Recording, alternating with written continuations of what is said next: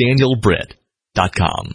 I'm Daniel Britt, and sitting across from me is the voice of voices. Once you've heard it, you'll never forget it. It's Dr. Steve Brown. He's the author of a new book titled, I Was Wrong. What Was I Thinking? The True Confessions of a Screwed-Up Bible Teacher Who Admits to Extreme Failure and Becomes Daniel. Here's Steve. Take it, Steve. It didn't say that. No, it's things I've learned since I knew it all. Part of that was right. What was I thinking? And that's what people are thinking, though, when they read the title. They're going to think, okay, here it is. I knew he was wrong. He's going to admit, and he's going to say we're not as free as he said we were all those years. There was one interview with a guy that's a lot more uptight than you are. You are laid back. I mean, he said, well, how have you changed? And I said, I've become a Buddhist. and there was dead silence, and I thought, he believes me. And I had to tell him it was a joke and back up to get him to continue the interview. Yeah. It's humor, but some people don't see it as humor. Christians can be very, very sour. And this is a hardback book. Have you been waiting a while for a hardback book? Is there something symbolic about an author with a hardback? No, I've had a lot of hardback books, but I think that's because Simon and Schuster bought the publishing company, and they've got more money than Howard did, so maybe they can afford hardbacks. I don't know. It's nice to have it, though. It lasts a little bit longer. And if you take the cover off, then hey, look, Yeah, I know. Yeah. It's a very cool thing. You're fortunate to have me here. You know that. We're sitting near Randy Pope's office in Perimeter Church, right by the lake, in Orlando, there at Reformed Theological. You've got a lake near your home and near the school there, right? But we have alligators in ours, and they don't in this one. I was reading the book on the plane the other day, and I came to the page 91 or so, I think. It talked about that we stay too long at the church house as Christians. Mm-hmm. We linger too long there, longer than God would have us. What did you mean by that exactly? Well, as Christians, we really are here for them. I mean, I believe that once you're saved, that's forever. You're His child. He never kicked you out. And the immediate question is, well, why don't you just take us on to heaven? Because we're here for them. There's so many people that need to hear our laughter, to understand that the gospel's good news, to know what forgiveness is about. And you can't do that. Somebody said that we're called leaven in the loaf, and what we become is a lump of leaven when we stay in the church too long. So one of the things I did, I was a pastor of a church. We just built a new building, and one of the elders said, we have got to be efficient and make sure the lights are turned on. And another elder said, no, I think we ought to keep the lights off as much as possible, because every time we're here, we're not with them. Talk to me about worldly culture, and why is it good that Christians are just like everyone else in terms of their involvement in and support of worldly culture? That was a question that came with the press kit, and I thought that's an interesting question. Well, the culture, the thing that Christians are involved is every study that's ever been done is we watch the same television programs that unbelievers do. We go to the same movies and we listen to the same music. And there's some exceptions, but it's very rare. And there are obviously, Daniel, places where we need to critique. We need to say that's something that you shouldn't do. Here in Atlanta, I'm on the board of Victoria's Friends, and she's a former strip club, coke addict, prostitute type person. She's married now and has 2 kids, has a wonderful ministry. But, I can't say, well, that's cool culture. It's not. There's something clearly wrong about that. But too often, Christians are negative about culture when they shouldn't be, because God is involved in if God's God, if He's the Lord of all, that means He's Lord of a lot of things beyond the church. And so our involvement in those things is simply looking for where He is. The statement or the scripture, in the world but not of it, that's always brought up during these discussions as a debate, that we should almost, like the Amish, kind of withdraw and just do our own thing. The statement "in the world" is a statement of fact. We live here. We live our lives out here. We know all kinds of people, and we have our fingers in a lot of pies. We're not of it because our citizenship is in another place. that doesn't mean that we should become monks or Amish or pull out of the world or, there's no place, Daniel, that's 100 miles from any known sin because the sin's in us. Yeah. The very well-known statement, and somebody told me the statement last weekend, so it goes around a lot. God said it, I believe it, and that settles it. I once had a pastor say, just take out the middle part, I believe it, because that's irrelevant. God said it, and that settles it. What's your take on that statement? Well, the world is bigger than that. I mean, that's a simple statement that makes one feel good, but it doesn't settle it for me. I got miles and miles to go. There's so much other stuff, and you wake up at 3, and if you've been doing what I've been doing for all my life, and you have any doubts, man, it means you've messed up your entire life.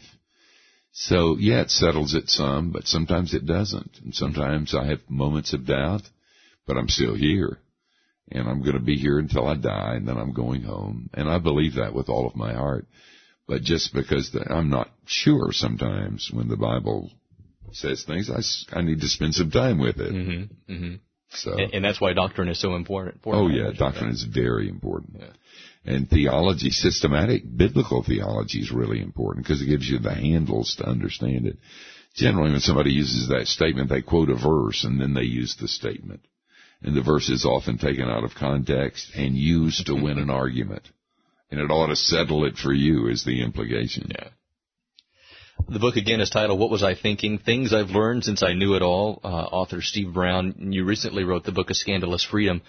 Was that a predecessor to this book, or did you learn some things even since Scandalous Freedom? No, I think that's kind of tongue-in-cheek. Well, it's not. It's a fact. When you're as old as I am and you've just been sitting in a chair, you're going to learn something. Yeah.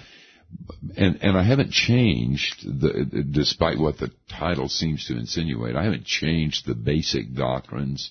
I still believe the Bible is true. I still believe that a virgin gave birth to Jesus, that he's going to return bodily, that the dead man got up and walked, that the Bible is true, all of it.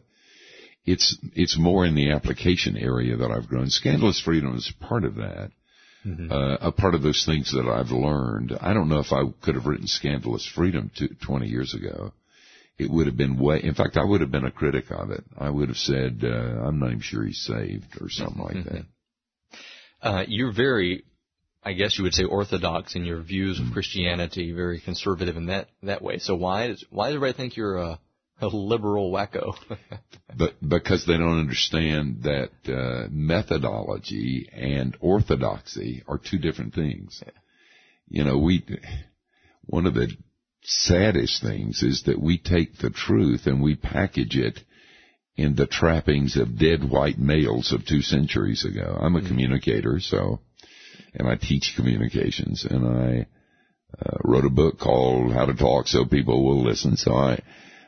And that means that I want to be like Paul and say, when I'm in Rome, I do as the Romans do. When I'm talking to those under the law, I'm under the law. If I talk to the Greeks, I'm Greek. Because we have to enflesh the truth of the Bible. And sometimes we don't do that. If you're orthodox, you're sour and you're mean and you're condemning. We run into a lot of that. I get letters from a lot of people like that. And the packaging isn't what's in the package. What's in the package, as far as I'm concerned, is orthodox, very fundamental in terms of its belief. The packaging's kind of weird, and people get that mixed up sometimes. I was making notes for this interview for quite a while, and I've come to a part here. Maybe you'll know what I mean. If not, we'll just skip it. Hell is real versus spiritual laws. I have no idea what I was going to ask you about that. Does it make sense to you? Hell is real versus the spiritual laws. No. Yeah, maybe it's something I heard you say one time. I was going to ask you about it. I don't know. I don't remember. Yeah. Hell is real, though. And Bill Bright was a friend of mine, so the 4 spiritual laws is a cool thing, too. Maybe that's what it was. Maybe it was the way of evangelizing. Do you befriend someone and give them the bad news of hell first, and then tell them about the good news of the grace, or do you? Well, there's been a radical cultural shift. Some people have called that postmodernity. Modernity is where man is the central, science is the king, and every problem can be fixed. Postmodernity is a lot different. There's some bad stuff about it, or whatever you call it. I don't even like that term. But one of the things that is not a part of this cultural shift is authority and money and power. And 4 spiritual laws, you're going to hell, is an insinuation that you can be smart like me, and you can know Jesus like me, and you can be righteous like me. And that absolutely turns off our culture. So for instance, the 4 spiritual laws, after 9/11, I spoke at Carnegie Hall right after that for a Encourage America thing. It was really cool and very sad. But Crusade was there with kind of a new version of the 4 spiritual laws that was a little bit less in your face. So I think we don't change anything, but we lead with story and follow with doctrine. And if we were living in the context of modernity, we would lead with doctrine, e.g. the 4 spiritual laws, and we would follow with story. But we're still doing the same message. That's what you said about communication. Yeah, exactly. When in Rome. Yeah. Love the sinner, hate the sin. That's a quote that's also one of these that goes around and around. Yeah. You say it's unbiblical. No, it's really not, because we use that to kill people, to be self-righteous, to go, I am my sin as well as my obedience. And you can't separate me from that. And when you do, you dichotomize me in a way that makes me less than a child of God. So I have problems with that statement. Hate the sin and love the sinner is often, I hate the sin and I don't like you much either. It's just kind of a hard thing to do. Yeah. We're born with it, so there's no way to get away from it. That's exactly true. And it's such a pompous statement, I never mind. My friend Mark Lowry says, love the sinner, hate your own sin. Yeah, I love it. That's good. Let's go down some historical roads with you as a person. Obviously, you've got the voice for radio, and you've had a history with radio. Tell me about your radio days, your radio training. Well, I was at a small college in the mountains of North Carolina, and I was doing laundry, 25 cents a shirt, trying to pay for. I'm not from a family that had money, so somebody said, "Man, you got a deep voice. Why don't you go to the radio station?" And I thought, well, maybe. So I went over, and they hired me and trained me, and that has subsequently paid my way through college and graduate school. It paid for 2 children, and I made a whole lot of money. Yeah. A lot more than I make preaching. But the retirement plan's better with this one. Yeah, I bet. And then when I got ordained and became a pastor, I always thought God would use me in broadcasting, that there'd be a religious side I could use. Well, he didn't. In fact, he laughed. If you want to make God laugh, tell him your plans. For 25 years. And then a friend of mine took a taped sermon and cut it up and put it on the air. Without my permission. And that's how we began Key Light. That's how that began. But it was 25 years hiatus. And Daniel, that when you're in radio, you never get out your system. Yeah. It's always there. It's in your genes. Yeah. You will never, they didn't tell you that, but you can't ever do anything else. Or if you do something else, you always have a place in your heart for radio. Yeah. So you said there was a 25-year hiatus between radio and then coming back to starting Key Light? To religious radio. Yeah. So at what point did you stop the radio career and start a pastoral ministry? Well, I started at Boston. I went to a very liberal graduate school, Boston University School of Theology, and I went there thinking because they didn't believe anything and I didn't either. And then my wife got pregnant after about 3 months, and I was doing a morning show. I was getting up at 3 a.m, going on the air at 5, getting off the air at 10, going to class, and then coming home and studying till midnight. And then, you can't do that forever. I was young, but even young people, Daniel, can't do everything. So I just said, I can't do this. And I quit. And I was I did the morning show, and And for a year, I worked at the WAIR in Boston and had a great time. And a man who'd had a Sunday radio religious program, he'd come in to record it, and we became friends. He found a church for me on Cape Cod. So during that graduate school education, this liberal student was a pastor of a little church there. So that was the beginning. But I didn't know God in the beginning at all.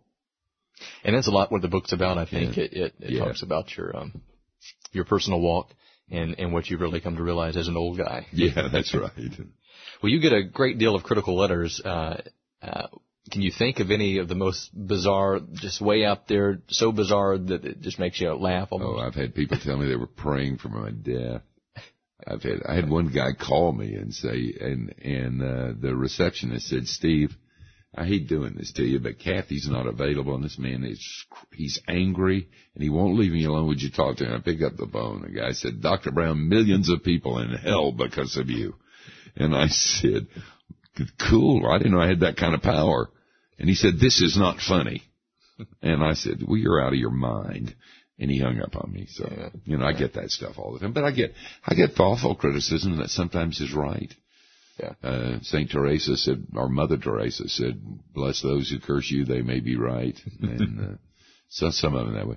And I get a lot of positive ones, too. I don't want to be a whiner. Yeah. And then there's Tony Campolo. and if you didn't have critical letters before, hooking up with Tony is gonna sort of put a red mark on your name. My beloved friend. I tell Tony, I say, "Man, you ought to put me in your will. I defend you all over the country." Tony's not what his image is. Yeah. He's the kindest, most gentle.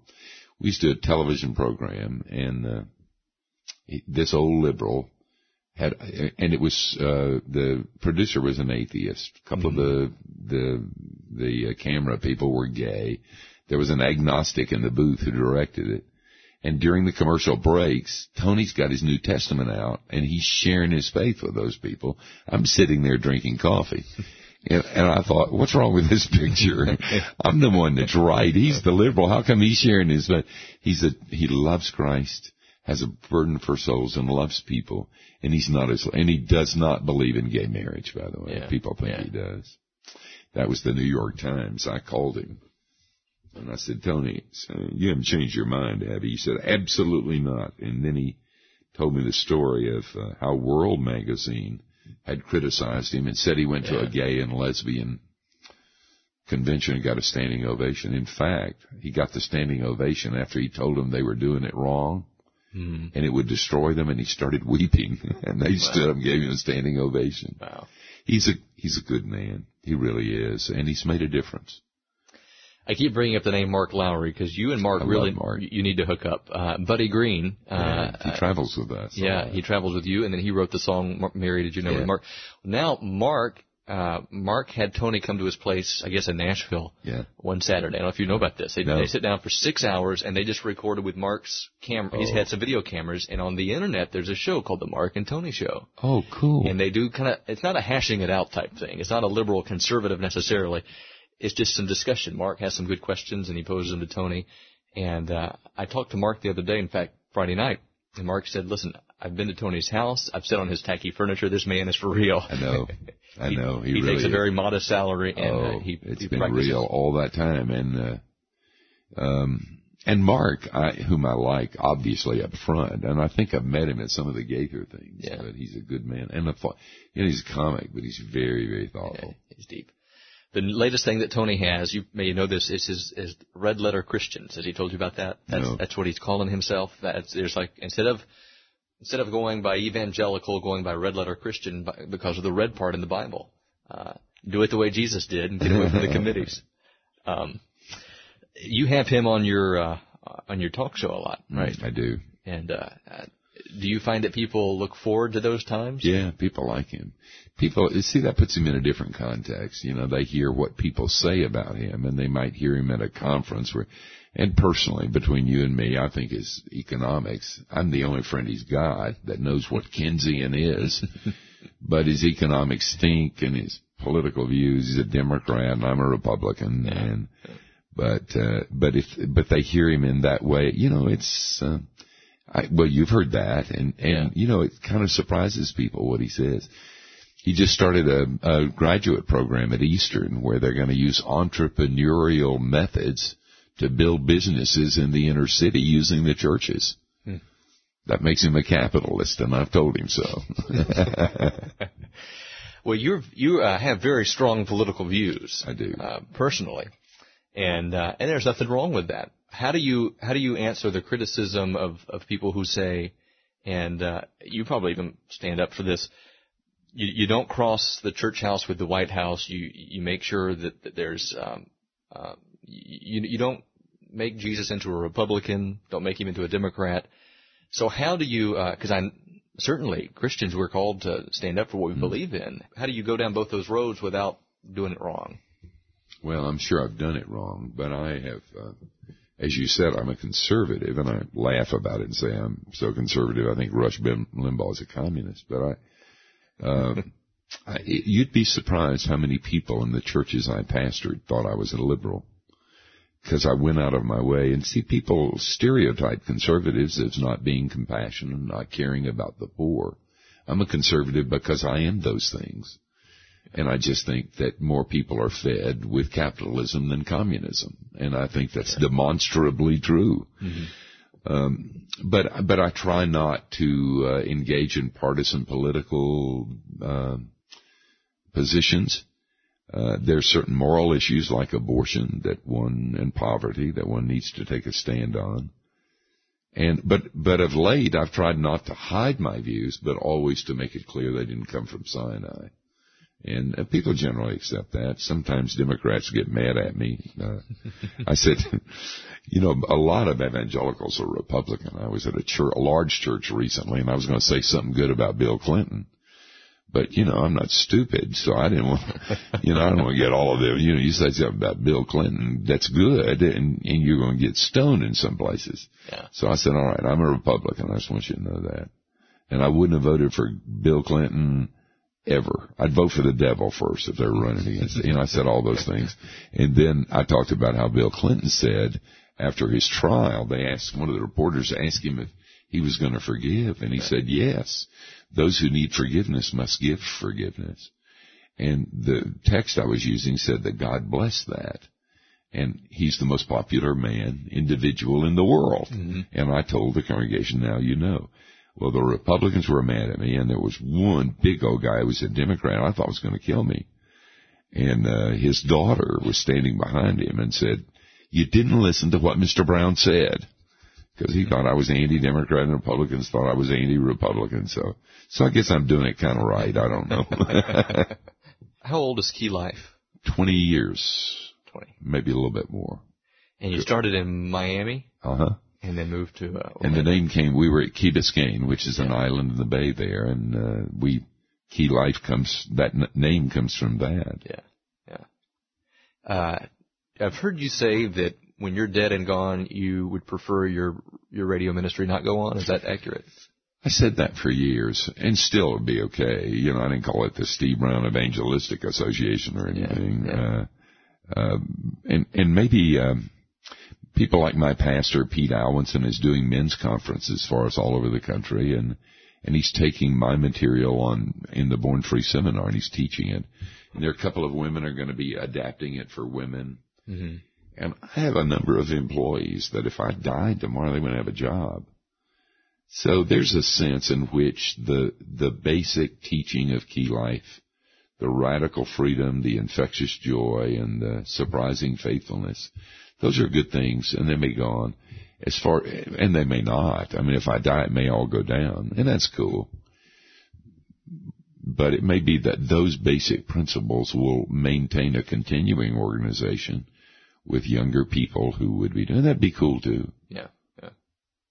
How did you first meet Pete Alwinson? I know he's your pastor now, but where'd you first meet him? It was really kind of funny. He was a pastor in Connecticut, and I got this letter. I was a pastor in Miami from this kid who said, I'm a new pastor, and could I write you one letter a month and ask you 3 questions? And I promise I'll never abuse it. Well, that's kind of heady. I was kind of ego-satisfying. I said, sure, that's cool. Yeah. So for years, he wrote 1 letter a month, and I'd answer 3 of his questions. And then he moved to Florida. and became an associate at a church, a PCA church, which is my denomination close to me. And they brought him in to plant a church. Mm-hmm. And eventually, in God's providence, we moved out in that area. And so now the young guy is my pastor. I love him a lot. And we talked about Buddy Green on these conferences you do. Buddy, how'd you meet Buddy? Well, we were on a cruise together with the Gaithers. I was teaching and he was singing, and that was the first time we really talked. And when I was doing this Born Free seminar, as you know, some musicians are very slick. You know, they do the screens and all the tracks and the whistles and the bells. Yeah. And when Buddy got up to sing, he just had his guitar and he said, "Hello, I'm Buddy." And he started, and I thought that is so cool, and it's so authentic. Yeah, it is. And that's what Born Free is about, authenticity. And so I asked Buddy if he would. I remember we were in a hotel at some conference, and he came up to my room, and I explained what I had on my mind and what I was going to be doing. And he said, "I'd like to do that." We knelt down and bonded and prayed together, and he's been a significant part of that. We'll use this part for the program when we highlight the Homecoming series. I think you told me a story once that when Bill Gaither stumbled on this homecoming thing that he was called me. Let me tell you, that's such an interesting story, and I didn't even, I don't understand things a lot, but Bill called and he said, "I had some gospel singers over at my house last night." And I grew up in the South, so gospel singing was not always, well, sometimes you had to lock up your booze and your daughter, somebody said. And that's not, I don't want to universal, that isn't true universally, but some of those quartets were pretty, and that's where Bill grew up. I mean, he loves those guys, those men and women. Had them over for dinner and they were standing around the piano singing. And he turned on this little video thing that he had at home. He was so excited. He was coming out of his gourd. He said, they've got a fire in their belly. He said, "Steve, this stuff is so good. I'm gonna put it on video. I'm gonna sell it." Yeah. Well, who knew? Now it's a multi-million-dollar business. Yes, it is. But it started in his living room. Yeah. What was your introduction to Bill and Gloria? Can you remember? I mean, their music came around. I got a call one time when I was a pastor, and they said, "Could we have lunch with you?" And I went, "Whoa, Bill and Gloria again?" Yeah. And I did. We had a very pleasant lunch. And then right after, they asked me to speak for their praise gathering, and I found out they're people of great integrity, Daniel. I mean, deep integrity. And they don't have anybody at praise gathering they haven't personally interviewed and known them to be ethical. Wow. And so that's what that lunch was. And so I've done 2 or 3 praise gatherings for them and the crews, and I love them. They're good people. One more thing about this. His success, because he's told me before that some of the singers, even the legends, would sometimes go a bit far on stage in preaching or going too far with, well, we never drink alcohol or we have a great marriage. And he has to say, listen, you got people in the audience who are going through hard places and, they had to get a divorce for whatever reason, and you just alienated that part of the audience. I think Gaither's, he's very into ministry, but when he's on stage, you pretty much let the music speak for itself. Do you believe that's been part of his success? Oh, I do. And also his own authenticity. He told me about a time when he and his son got in a fight, and it sure didn't sound Christian to me. Bill and Gloria are just the most honest people that ever were. And when Sandy Patty went through her stuff, they loved her and stayed with her, and that was not good. Look, if you're only going to be friends to non-sinners, you're in trouble. You don't have any friends. In fact, you won't be able to sleep with yourself at night because we're all sinners. Yeah. Or God would have sent a book, not his son. Right. I'm jealous of the way that you eat people's lunch when you go head to head. And you're great at debate. And in these forums, like you've done Larry King, right? Larry King Live. Well, he was in Miami and he was a friend of mine, so I was on his program a number of times. Right. In those type of settings where you're in a forum and you're up there debating maybe a liberal or a non-Christian or a Buddhist or whoever, it's got to be the way that you can bring the truth out and put it there plain as day, and the term "eat your lunch," you can really win an argument. What's been your favorite memory of doing that sort of thing? Well, Larry King one time on his program, it was a radio program. He did the radio thing in Miami and television, then he was on Mutual, but it was his radio program, and he had the president of the South Florida Atheist Association debate me. And this guy shows up with 1,000 books under his arm, and I thought, I'm history. He's going to kill me. And as soon as we started talking, I began to realize that he didn't know what he was talking about. And by the way, we make fun of obscurantist Christians. Let me tell you something. Unbelievers are really obscurantists. They're silly. If we're going to make fun of people, they don't ever read books. They don't know what they're talking about. And that's 99 and 99, 100%. So pretty soon, Larry, who's an agnostic, although he's making religious noises now that he's getting old, I think he's cramming for finals. Right. But he would start to say to this president, he said, "Steve makes a good point, and you haven't answered it.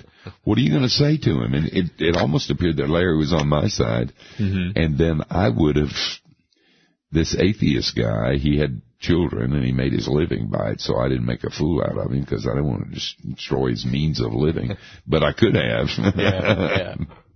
You read a lot. I do. You're a professor at a theological seminary. You've got a couple of doctorates. Yeah, but the doctorates are phony. Yeah. I got them for talking good. I'd speak at a university or something. But still, you're educated. Reasonably. But you speak in such a way. Do you think it pays off? If you weren't as educated, if you weren't as read up and learned as you were, would it be harder to communicate what it is you want to say?